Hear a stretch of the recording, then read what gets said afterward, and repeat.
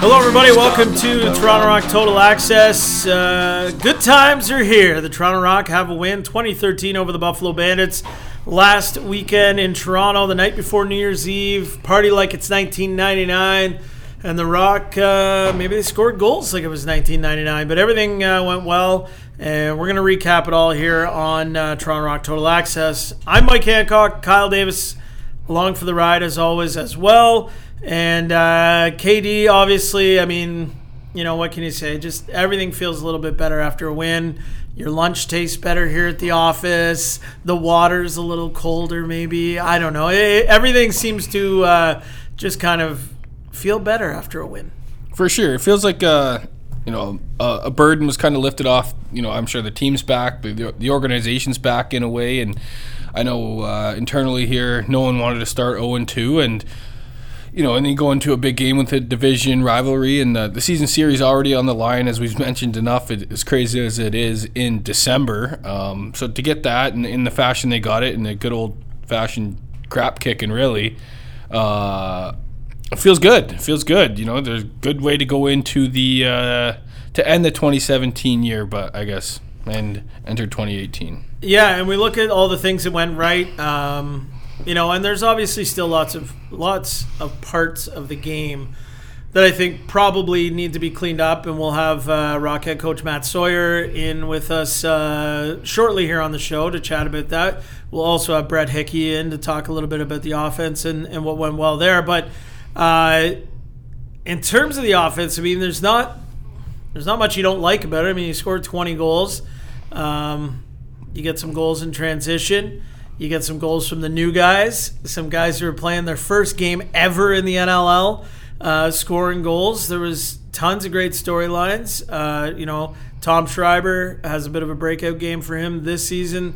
Adam Jones has his biggest single game output. You know, if you're to put your finger on one thing offensively, maybe what is it that stood out most for you? Stood out most for me was it was about time, or good to see, I guess, the big boys up front that we have talked about, you know, be the big boys and take control of the game. Adam Jones, 4 and 5, I believe, for a total of 9. I know, you know, Hellier 3 and 3, I believe, 6. Schreiber had a big night, and it just felt like they found their groove, and it all came together, which was nice to see, and even some great individual efforts. The Schreiber goal, you know, was getting his head ripped off and still comes around, and just to see how pumped up he was in that goal celebration showed it kind of felt like, you know, it felt like a monkey off their back as well, and things were just starting to click for them, and it's good to see. It's a positive sign for the Toronto Rock organization and the fans moving forward when the big guns are going like that. The offense, it was fun to watch. You know, when balls are dropping, there's lots of reasons to cheer. The energy is, you know, at another level in the ACC as well when things are going well and the team's winning, and you know, and the offense is scoring. That's a lot of times the biggest reason why you get out of your seat to cheer for your team is when they're scoring goals. And there was, you know, 20 chances to do that on Saturday night. You had a fight again. Billy Hostrauser right in the mix again. Like all the things that really you love seeing when you come to an NLL game. So the other thing I wanted to touch on a little bit was Tom Schreiber's goal. I mean, you know, the Rock are killing a penalty, shorthanded. He's coming around the net, you know, righty, as you would expect. And as he gets around the net, you know, his helmet gets popped off, coming around the net, and switches hands from righty to lefty and fires a bit of a prayer, let's face it, back in the net, but scores, and it's suddenly got all the elements of a great goal. You know, there's, you know, he overcomes a little adversity in terms of getting his helmet knocked off, right, where there wasn't a call coming. But, you know, he gets his helmet knocked off. The team's shorthanded to begin with.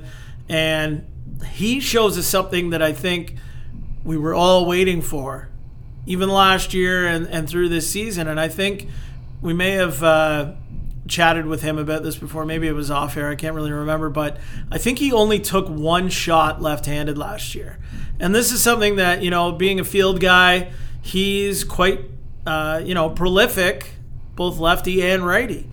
And it was pretty neat to see him score a goal left-handed. And now maybe to put that threat in other people's minds, but also perhaps to have given him that confidence to maybe try that once in a while, switch and go lefty and see what happens. Well, we've talked about it. I know not on the show here, but it's a unique situation to be in. And if you're Blaine Manning or Matty Sawyer, the head coach, do you throw a curveball once in a while and run him up the left side of the floor? Sorry, and what that does to a defense, and they obviously have to make adjustments. And I'm curious to, I guess, ask him next time we get the opportunity to. In field, there's obviously way more net. Is it more of a grip it and rip it scenario, knowing that there's more room for that ball to drop, and he doesn't necessarily have to be as confident in the wrong-handed shot, which you may not feel very comfortable. Obviously, you can tell, but as he would be with his strong hand, opposed to the box net where there's not much net, and he feels he doesn't want to screw up an opportunity, I guess. But I don't know. It was cool to see, and I mean, it's a unique skill set he has, and some of the American players, Kieran as well, I'm sure is quite well both ways, that can come down here and utilize that in a box game. You don't see that too often. The closest thing you really see is an O guy or a D guy on a clear, maybe going one hand on his stick for a cradle just to protect the ball. But it was neat to see, and the fans really got pumped up about that goal. Like you said, it had all the parts to a great goal, short-handed, bucket off. It was really cool to see. And I think, like you're mentioning, to possibly run him up that side of the floor sometimes. What about even throwing him out lefty on the power play? I mean, I think this is all fascinating stuff. I think that we have to run by Matty Sawyer when he's in here. But I mean, teams are starting to. It seems like, and maybe it's just against the Rock, but. A lot of times on the power play or a 6-on-5 play, like we've been talking about a little bit too, with guys setting up behind the net now. And these dunk goals that seem to be happening too often for maybe some people's liking. But me personally, we can talk about this part maybe in the back half of the show, but just I feel like I'm done with the dunk. I think it's time to change the rules in some respect. But, the number of dunk goals and attempts we're seeing now, I think something's got to be sorted out with it anyways, but that can be a topic for later on in the back half of the show here. But just that wrinkle that could be added if you want to go Schreiber lefty once in a while. I mean, you see like coaching in football and stuff like that, things like, flea flicker or, a little other wrinkles into an offensive set that every once in a while, it's something where you're thinking, well, no, that's kind of hokey and you're never going to really go to it. But then when you do go to it, and it does catch the other team off guard, and it works sometimes, right? Well, like, just running through scenarios in my head here, and this, I don't know, maybe it's just crazy because it is so foreign to us, this concept or idea. But, you see you got Hickey, Hellier, Schreiber out on the right side. Good possession. We get a reset. We get another 30 back. You bump Schreiber over to the left side. That they have to adjust their D, and then we have a two-man game on the right side with Hickey, Hellier, two of our more prolific offensive scorers, who I'm sure, from being an offensive guy myself, would enjoy the room. I guess you could say that would open up, but all of a sudden it's just a quick turn of events. D have to adjust, probably not expecting it, and you would think you got a friendly opportunity for a good look with two of your better offensive guys on the floor there. Yeah, and it's not just a cheap clear-out situation or something where you're looking to set up a two-man or an ISO or something like that on that side of the floor. You're moving another guy to the other side of the floor to clear room, but he's also still he's a threat. It's not like we're just burying him over there, right? If you can still kick the ball over to him if things don't work out, and he's not a liability. Exactly. It's interesting. Fun stuff. I know. We got to talk to Matty about this, but just to get back to the game a little bit more, we talked a lot last week about Buffalo's goaltending situation and what we might see, and we did think there was a good chance that we were going to see both Alex Bouquet and Zach Higgins, and we thought if we did see both of them, that meant things were going good, which it did end up turning out that way. And oddly enough, we've talked so much about Tom Schreiber. It was the goal we're talking about is the one that chased Alex Bouquet from the net, brought Higgins in, and there were a lot of shots where Zach Higgins was looking behind him for the ball and trying to figure out where it was, lost it in his feet and whatnot. And to me, I don't think that was necessarily a true picture of the type of goaltender Zach Higgins is. It's just maybe, he's to some degree kind of thrown into things a little bit cold here. not having been, in Bandits camp all the way through, obviously, and practicing and whatnot, but there's a guy who's, slightly, as we kind of sometimes joke about, but like coming off the couch, to come in and play where, had it been maybe a little bit later in the season, maybe he had been getting some more regular reps in all and whatnot, and maybe would have shown perhaps even a little bit better. But yeah, I'm sure it's not the ideal situation, and pregame, it's his first game. He's probably thinking, I was down there watching the shoot around.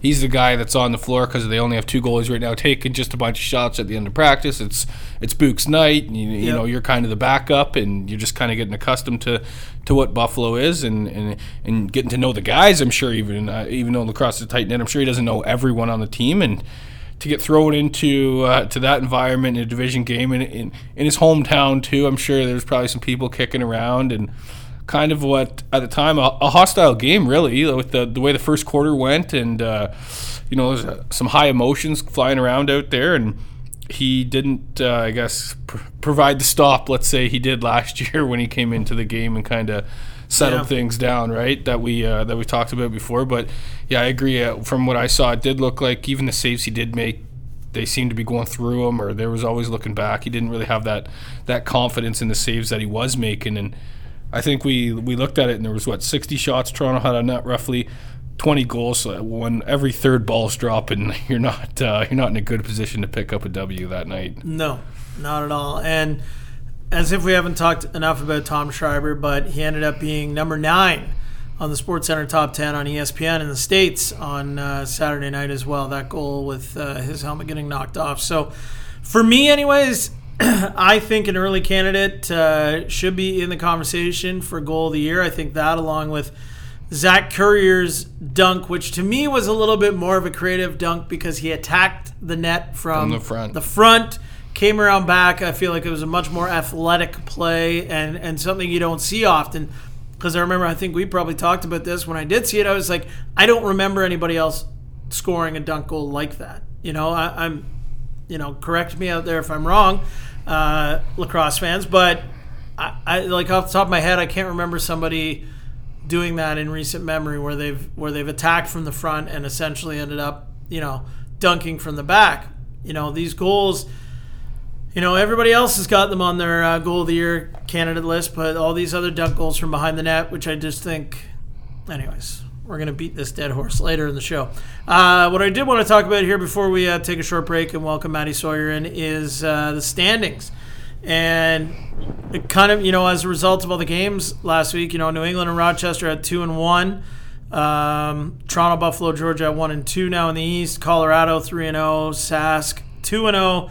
Calgary 1-2, and Vancouver 0-3 in the West. So things are pretty tight in the East, obviously, and with Georgia and Toronto getting those wins, Buffalo doesn't take advantage of being able to kind of jump out in front of the pack a little bit, and things are tight. And I think it's awesome. I think we're going to see some great swings every week. When you don't know who's going to beat who, and especially with these head-to-head East Division matchups, I think almost every game out is going to be a coin toss. We talk about parity on that side, and on the West right now, I know we chatted about this a little bit before we went on air, and you kind of mentioned it being a little bit top-heavy out West, and I don't know, do you think that is something that's going to continue? I think we can say for sure for Sask, but do you think that's going to continue where there is going to be that separation where it's going to be Colorado, Sask, and then Calgary, Van kind of pulling up the rear? Do you think that's kind of how things are going to sort themselves out in the West? I do, and at the start of the year, I didn't think that. I mean, we saw the question marks or what we thought were question marks, I guess we can say, with the Colorado, the back end injuries they sustained leading up to the season. But Sask, I think, is in the clear, even though they've only played 2 games, but they're just that good. But it's not so much that I haven't seen Colorado much, so I don't know. But a couple things that stick out to me is the resurgence of Benesh. He looks to be just doing everything possible out there. I think he's had 2 8-point games now. He's leading the league in points, if not right up there. And Dylan Ward is, he's lights out. We've talked about him, one of the best, if not, the best right now in the season, just early 3 games in. But I also think it has to do with a couple Vancouver, I think they pulled their goalie in all 3 games I think that they've played so far. You're not seeing the MVP caliber season from Small that, really helped them last year. Dutch isn't, putting up the points he put up, and Schuss missed last game. I just don't see it. It just feels like things aren't going right over there. And same with Calgary in a way. Westberg starting on the holdout list. They couldn't come to an agreement. And the same thing, their big guns and Dixon don't seem to be putting up the goal. I think Dixon went 0-2 on the weekend, if I recall.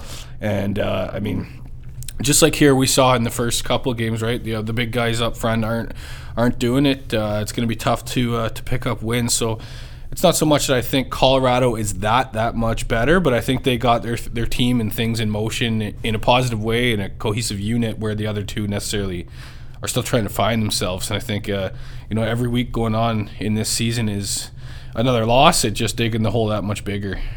Yeah, you mentioned Curtis Dixon, and it's weird because it feels like usually he can kind of score no matter what's going on in the game, no matter how his team's playing or anything else. He's a guy that seems to be able to kind of just do it himself. But Westberg scored a goal in that game on Friday night where he went out, battled for a loose ball, and then just you could tell when he went out to get that ball, he was like, I'm going to go score. And he scored, and it was kind of an almost momentum swing, but it still just didn't seem like Calgary had quite enough to get things going.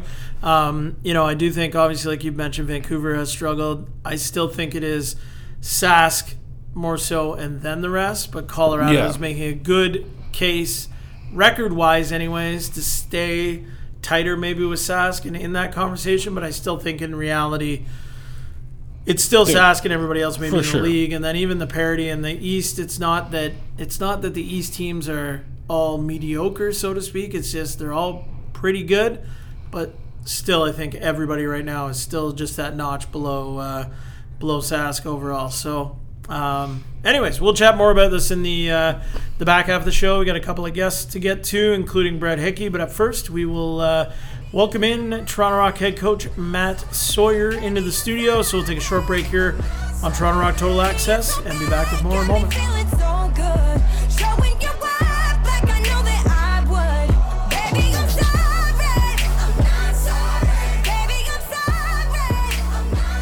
Welcome back to Toronto Rock Total Access. Mike Hancock along with Kyle Davis, and jumping in studio with us right now is the head coach of the Toronto Rock, Matt Sawyer. Matty, how are you doing? I'm good. We're ready to go tonight for practice, boys.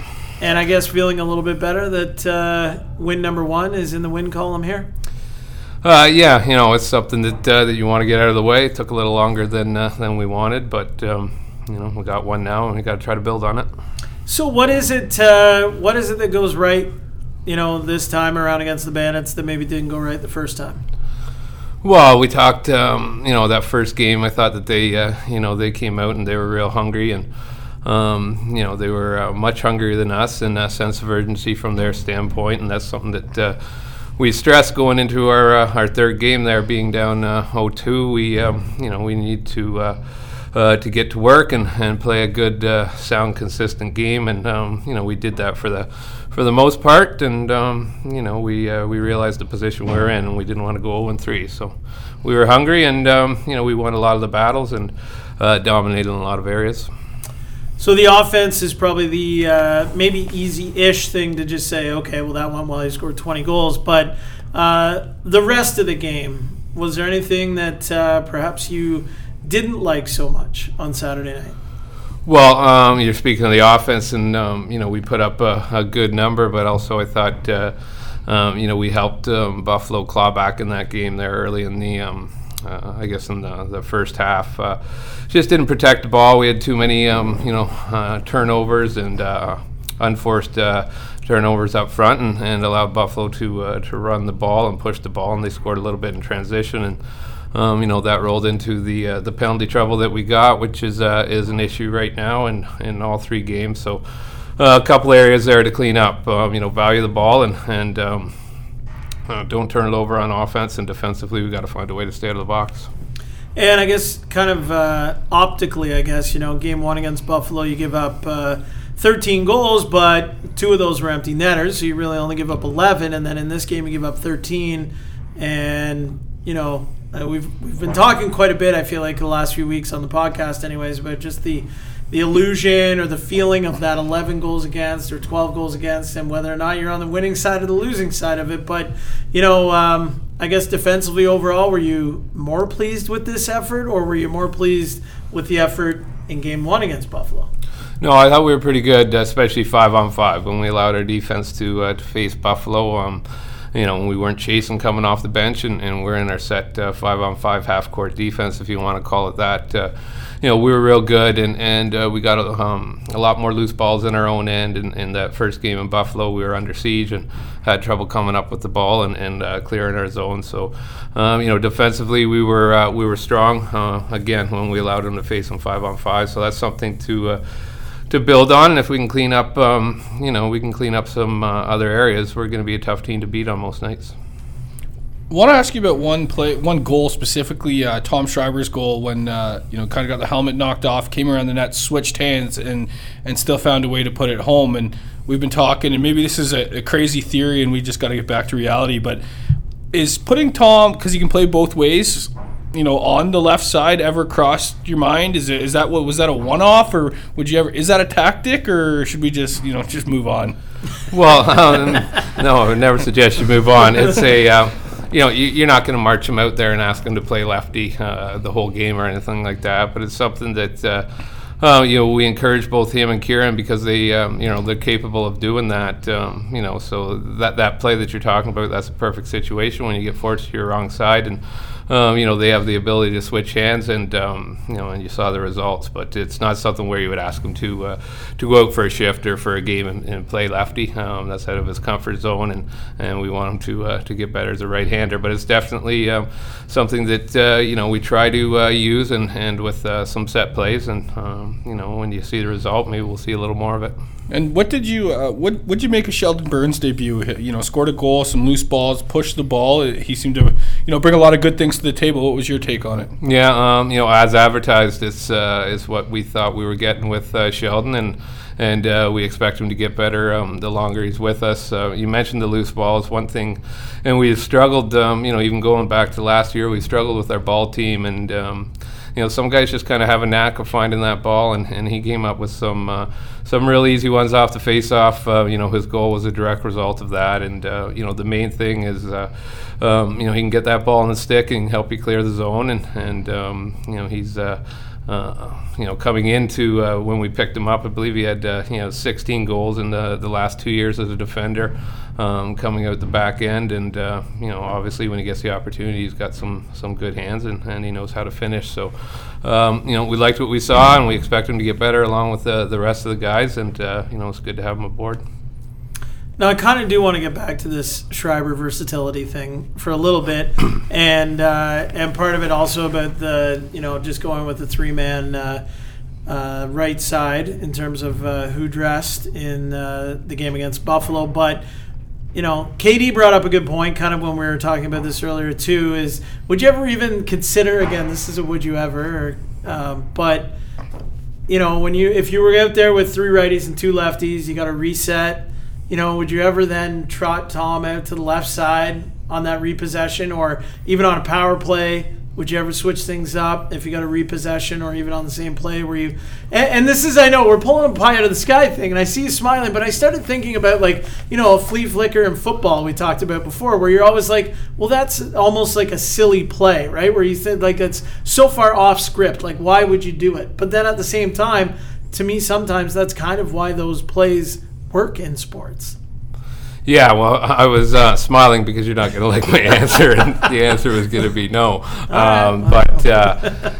Again, I go back to what I said to KD. It's nothing that you're going to, specifically ask him to go out if the situation arises because of the play or maybe the possession.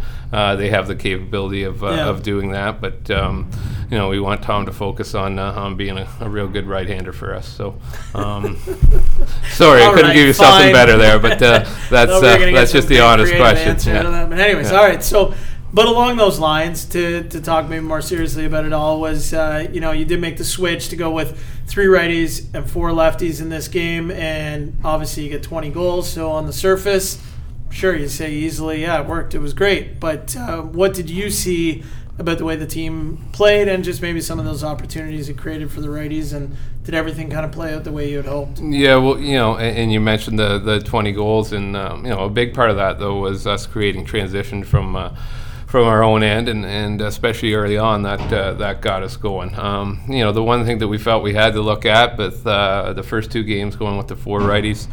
Obviously we weren't as successful as we wanted to be offensively, and we just thought of switching things up. Bottom line is, on offense, every offensive player wants to be out there weak side because it just allows more space. You're taking a defender off of that side as well, so you're going from 6 on your side down to 4. And in our case, with Tom and Robbie, the type of player they are, and what their assets are, which is one thing is speed and breaking down a defense. We tried to make it work over there with the 4 righties because we value Dan, and Dan Littner's a real good player, but you saw that there was a little more space for Rob, Tom, and Brett on that when we had a weak side. And if you're basing it on one game, the results look good. But there's going to be times when we need to go with 4 righties again, and we need to figure that out at the same point too. So coming up this week, game against Vancouver Stealth. You guys, both teams went into this past weekend 0-2 and probably equally as hungry, and now you kind of go into a situation where you guys are 1-2, obviously still very hungry to get back to 0-2, but you've got a team that you're going to be playing against that's 0-3 that might be real hungry back at home, especially where at times over their time in Vancouver they haven't been so good at home. Obviously a massive game for them. How do you kind of go in there, and you talked already about you thought Buffalo was maybe a little hungrier than you guys in the season opener, but I guess how do you match their intensity and hunger here on Saturday night? Well, we don't have any choice. Everybody feels good about coming off a win last week, but if you're not successful this week, you're kind of right back where you started. At the same point, you got to remember how you feel, how it felt in that room coming off of a win, and just how this week is. It's there's in this league, when you win, you have a good week, and when you don't, you carry it with you till the next game. So our focus is going to be on ourselves, like I say all the time, and getting our game where it needs to be, and we're confident against whoever we play and wherever we're playing. If our game is on, we're going to be a tough team to beat. So really, we're 3 games into the season, and we won 1 game. So when you look at it that way, we haven't accomplished anything, and we better be hungry going in there. We don't have any choice. All right, Matty. Well, thanks a lot. Obviously a big weekend coming up for your team, for Vancouver, but one where I think it's time that obviously everybody would like to get on a little roll here. So best of luck out in Vancouver, and we'll chat again soon. Thanks, guys. That's the plan. All right. That was Toronto Rock head coach Matt Sawyer joining us. We'll take a short break, and we'll be back with Brett Hickey in studio with us in just a moment. I'm the cat with the bass and drum, going around like bum bum bum. What's grooving? I'm moving. I like your style. Welcome back to Toronto Rock Total Access. I'm Mike Hancock along with Kyle Davis as we're getting you caught up on a big Toronto Rock victory, as well as we'll be looking forward to this weekend's game against the Vancouver Stealth at Weston, BC. But right now we welcome in studio Toronto Rock forward Brett Hickey. Brett, how you doing? Not too bad, fellas. How you guys? Doing quite well. Obviously, had to feel great getting win number 1 under the belt, but also probably feels a little better beating the Bandits, and even more so the fact that the offense overall breaks out and scores 20 goals. Yeah, it was relieving, to say the least. I know that we've been putting on a lot of work, and we felt that our offense would be an explosive one this year, and up until last weekend, it wasn't happening. So it was kind of nice to see a few guys break out and find their rhythm, and the result was a great win. Now, what was the difference between Game 1 against Buffalo and Game 2 against Buffalo? Was it, was it you guys? Was it their goaltending? Was it a combination of everything? Did you guys do anything differently on offense in the second go-around against the Bandits? I mean, I think that we felt we had a lot of opportunities the first game, and we ran into a hot goalie. And though that did happen, we did feel we got outplayed. We felt that we weren't really sacrificing or getting to the middle very much. We were kind of allowing ourselves to settle for outside shots and opportunities. And you could tell early on in this game that we were willing to kind of go to the middle and battle and bang and get second possessions. And the result was, we got some outside looks, but we also got a lot more inside and more quality opportunities, I'd probably say. And the result was a 20-goal output. So I think that we were a little bit kind of struck by a hot goalie, but I think that we played a better overall game the second time around. Now, up front offensively, of course, the team has been going with 7 offensive guys, but this was the first time that Coach Matt Sawyer decided to go with 3 righties and 4 lefties. How did you guys feel out there as a group with one less righty out there and getting out there more often with just 2 guys out there on the right side? Well, I think if you ask any offensive player, they want to go with that. Their side be the 3-man side. It gives you more opportunities to go weak side, and it allows you to have more space to work with, right? When you go strong for the majority of the game, you're battling with guys. You're sometimes running into each other a little bit more confusion on that side, and this just allowed us to really kind of be in our element for a game. I think that a lot of us were used to being in the weak side, and we were able to kind of see the ball a little bit more, carry the ball a little bit more often, and give the guys like Tommy and Robbie the ball and the chance to carry the ball in their sticks a little bit more often and make the decisions, because that's what they're best at. Brett, I want to ask you more about your career in a whole, and I think Mike as well. I think it's a pretty interesting story from where you were in Vancouver to. And where they didn't really have a role for you, I guess, and now to where you are such a prolific scorer in the league, 50-goal scorer, high-powered offense, part of a high-powered offense, and just take us through that journey and maybe how hard it was mentally to kind of stay with it and motivated, I guess, after a negative experience, and how that negative experience turned into such a positive one now here with the Rock. I mean, I didn't get a good opportunity, I felt, in Vancouver, and with that organization. For whatever reason, throughout the 3 years I was there, they didn't feel that I was to be part of that, or they felt that they had other guys that fit their roles better. And, for me, though it was frustrating and mentally draining at times, it was all a learning curve. I've learned from every opportunity that I was given, not only in the Winter League, but also in the Summer League. And I took everything in stride. I had a good support system with family and friends, and some great mentors that come from that team. So it's hard to kind of say that it was all negative, because there's a lot of positives that came from it. That said, I know my first tryout with Toronto, talking with my family, was going to be my last if I didn't make it. So I kind of put all my eggs into that basket and said, you know what, this is it. If it's meant to be, this will be my opportunity, and this is what I'll be able to prove. And luckily enough, I was given that chance, and I haven't looked back since. And keeping with that theme, looking ahead to Vancouver, not that you're not motivated for every game, I totally understand that you get fired up, there's only so many games in a season, but does it feel a little extra inside when you go down there this weekend and if you do score one early and you kind of get into that and against a former organization that you were with?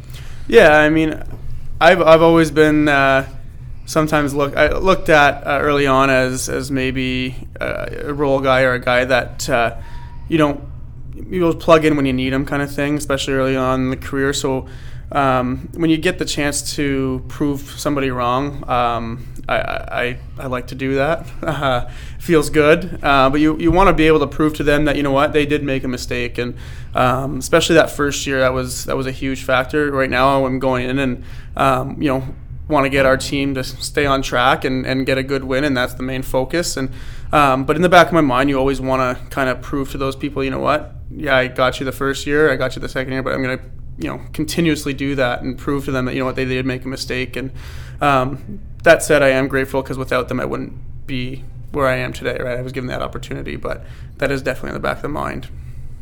Wasn't it against Vancouver that you had your 7-goal game in 2015? Yeah. Yeah, okay. All right. Just wanted to remind everybody of that. So this weekend, like we mentioned, going into Vancouver, familiar territory. They're a team that was in a similar situation, obviously, to you guys at 0-2, but the Rock turned the corner a little bit with the win. Vancouver doesn't get the win and lost in not so pretty fashion, I guess you could say, against New England on the weekend. But I guess you're going to be going in and facing a team that is pretty hungry and probably even hungrier than they were obviously at 0-2.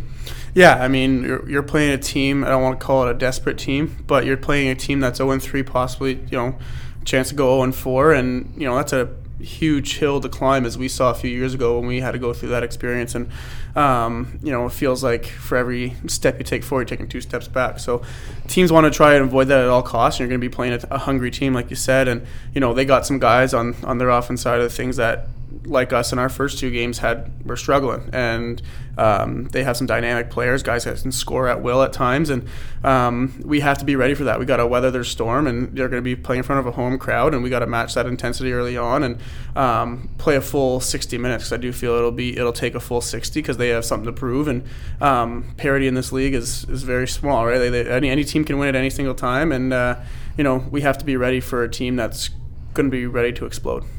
All right. Okay, Brett. Well, thanks a lot for taking some time to join us here on the podcast today. And, of course, best of luck against the Old Mates again on Saturday night in Vancouver. Thank you very much. All right, that was Brett Hickey, Toronto Rock forward. We'll take a short break on Toronto Rock Total Access and be back with more in a moment.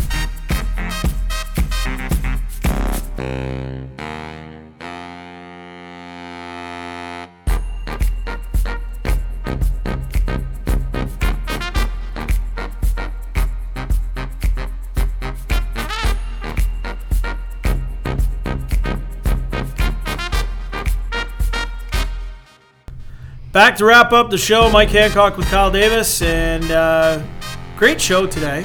Great show. Some insightful guests with us. Checking in, Matty Sawyer and Brett Hickey, who part of a big Rock offensive resurgence last week against Buffalo Bandits. But we've got some fun stuff here to go over, and talked a little bit about the dunk goals in the beginning of the show. And KD, I just want to get your take. I'm just finding that, and I know we've had this full-out conversation off air this week, so we'll try to rehash the best parts of it here. But I'm at the point where it's like, you're supposed to be scoring a goal from in front of the net, and just the goal that Callum Crawford scored, it was on a power play, I believe, and, you've got 2 Rock defenders, 1 on each post, and you've got Nick Rose in net. And Crawford essentially shoots the ball off the back of Rose and into the net. And I just don't know where this, I just don't get it. I don't get it anymore. I don't know why. It's just, it feels like it's blown up here in the last couple of years. And then to start this season, the fact that, it seems like every few times down the floor, somebody's trying to set that up from behind the net, that if the defender just leaves them alone and doesn't flush them out right away, they're thinking about, in this case, shooting the ball off the goaltender and in, or diving over top, around, whatever. And I'm just, for me personally, I'm just kind of done with it. I'm done with it.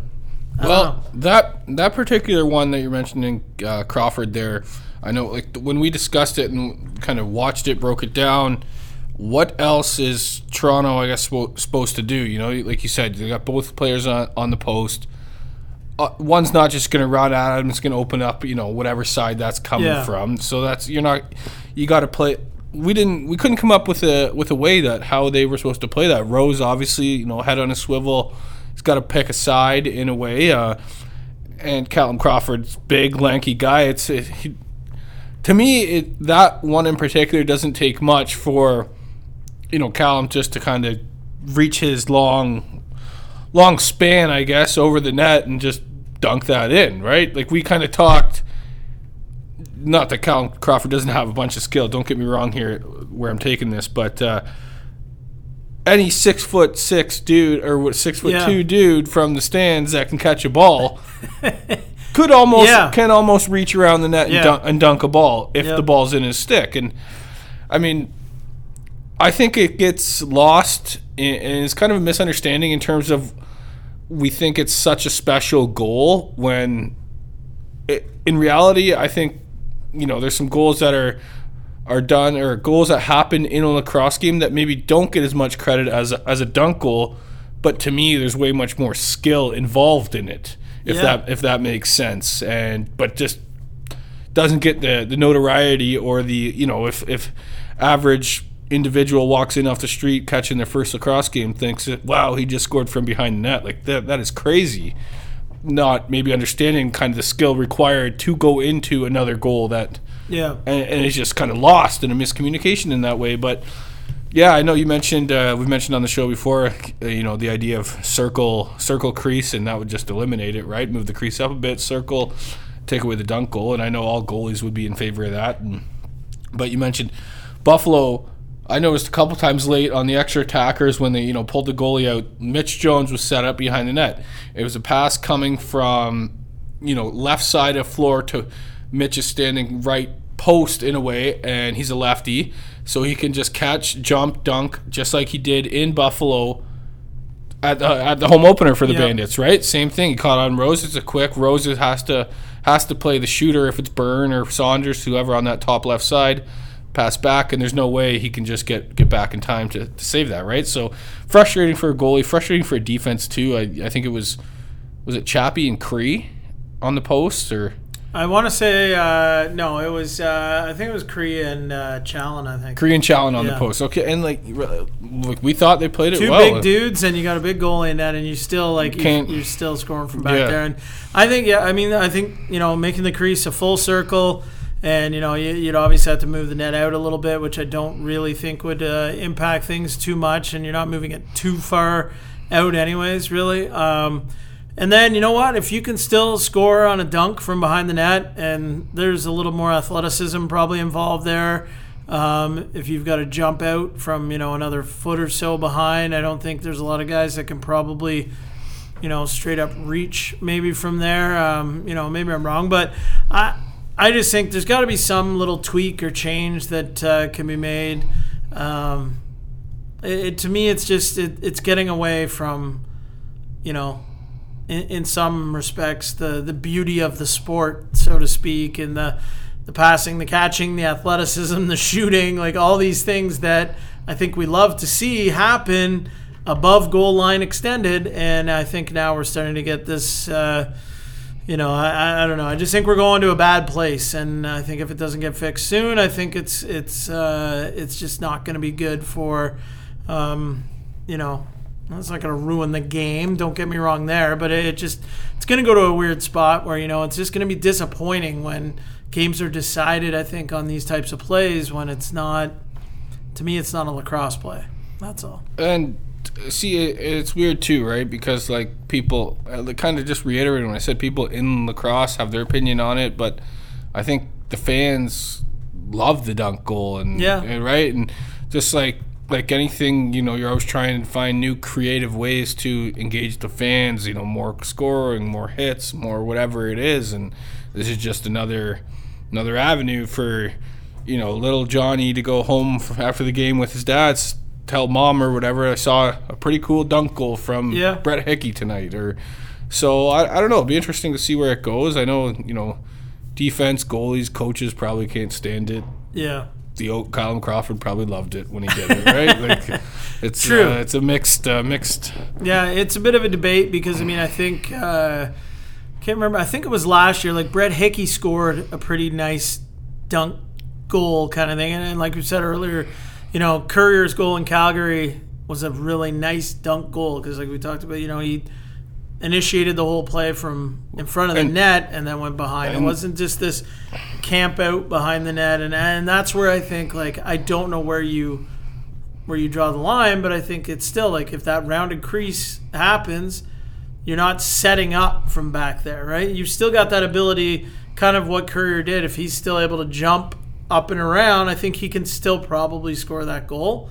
I mean, it might be a little bit different. It could be tougher, but I mean, then if he does do it, I mean, it's even all that more impressive, if you're scoring from back there. So it's an interesting debate. I'd like to maybe get deeper into it with some of these guys. I mean, actually, we probably should have brought it up to Brett now in hindsight that since he did score a goal from behind the net last year. So interesting to chat about. Anyway, so let's get back to the real world here and short-term, long-term trade. We'll get into that right now. So theme number one, I guess, for this 3-pack is going to be teams' goaltending situations, because we saw 3 teams this past weekend where both guys on all 3 teams got into action, albeit in one case for a very limited amount of time. But are you going short-term, long-term trade with either Buffalo, Calgary, or Vancouver's goaltending situation? That is an interesting one. Just looking at that, processing it here. I'll start with the long term. I'm going to go with Calgary's goalie long term. A lot of that is, I think Chiliano can do a job in there, but I'm more so looking ahead with Del Bianco. This guy's resume up to this point is, it speaks for itself, and I think he's gonna, have continued success with growth and experience in this league. So Calgary I'll be keeping long term, and short term, I think I got to go with Vancouver. As Brody McDonald's a little older, a little bit just more experience in the league, and you saw what Ty Belanger did last year. I know he was up and down and had some consistency issues, but it looked like without him, maybe Vancouver's not in the playoffs. He did string together some good games here and then some not so good games there, but he seemed to be able to get them where they needed to go short term in a one season. And trade, maybe because we just saw them, but it's going to be the Buffalo Bandits. This is back-to-back weeks. The goaltender has give up 20 goals. Book's struggled the last couple weeks. Higgins hasn't been able to find his role in this league, so I can't really trust that. And they're both young guys. Book's never really been a starter. He's always kind of backup in Colorado to Ward there, and I just can't trust that combo long term. So I will be trading them. All right. Interesting spin on those. I think I probably got to agree with all of those, especially with, the upside on Del Bianco there. He's a guy that I feel like there hasn't been this much hype around a goalie coming out of junior, really, since Matt Vince. And we all know what kind of career he's had, and not to put that on Christian Del Bianco at all, but there's a lot of things career path-wise and dominance at the junior A level, championships and whatnot, that make you kind of remember back to the early 2000s when Matt Vince was coming through with St. Catharines and kind of dominating there. Our next short-term, long-term trade, we want to have three guys who, all played in the league last year, but all had changes of scenery, either because they were released during training camp from their previous clubs or were not asked to come back and ended up signing elsewhere as a free agent. So our three guys, Andrew Suter, Billy D. Smith, and Tim Edwards, who's kind of a unique one, who has found himself in Colorado and handling all their face-offs and on a team that's 3-0. So I'm going to actually start with Tim Edwards there, and he's going to be my long-term keep. Reasons leading into this, you mentioned he's taken all but 4 of their face-offs this year.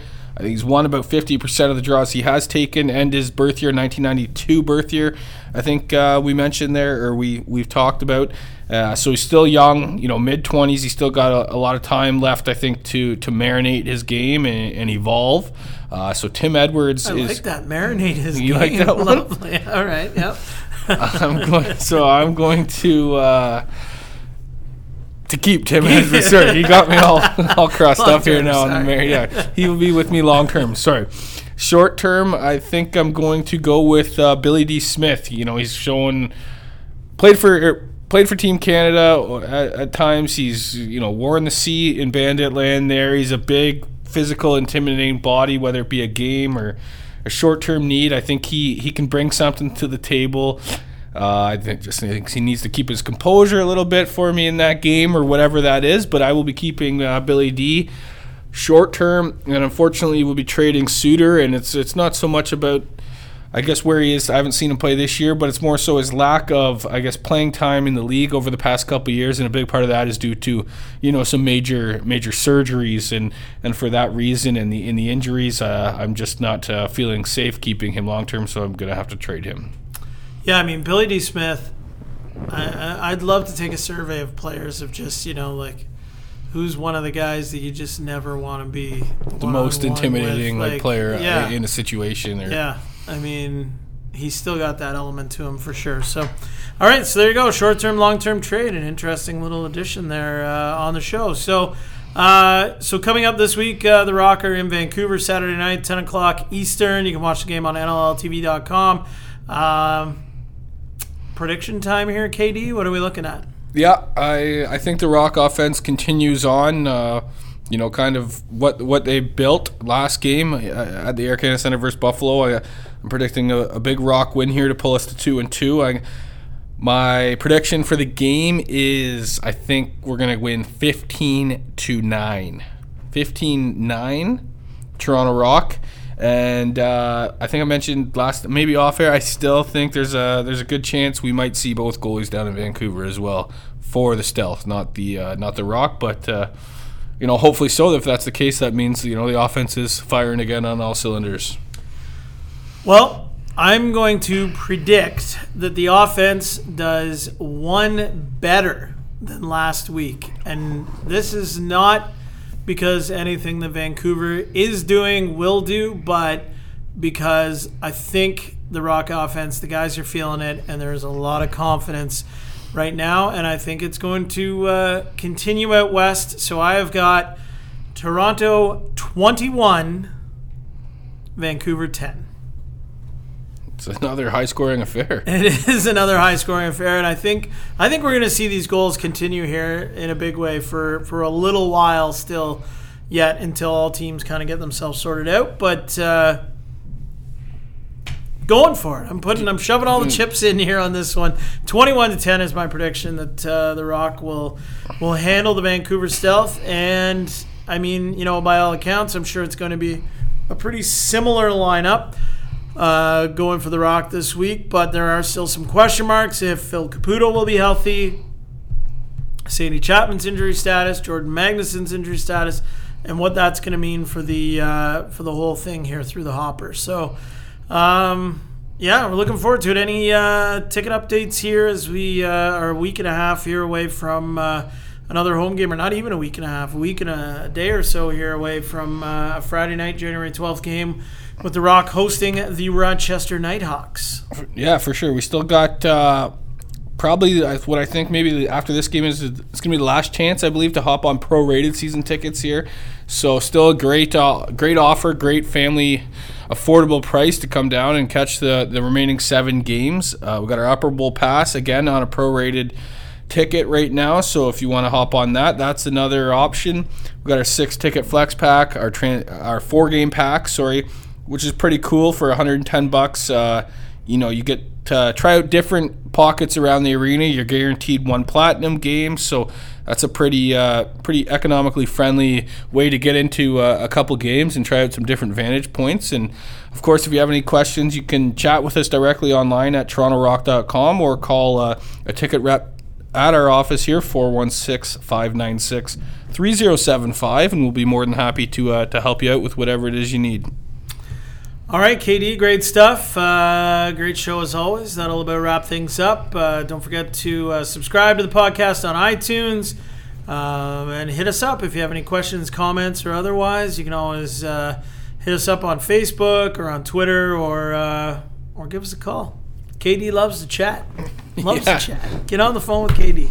All right, so that'll about wrap up the program here. In the meantime and in between time, for Kyle Davis, I'm Mike Hancock saying we will chat next week.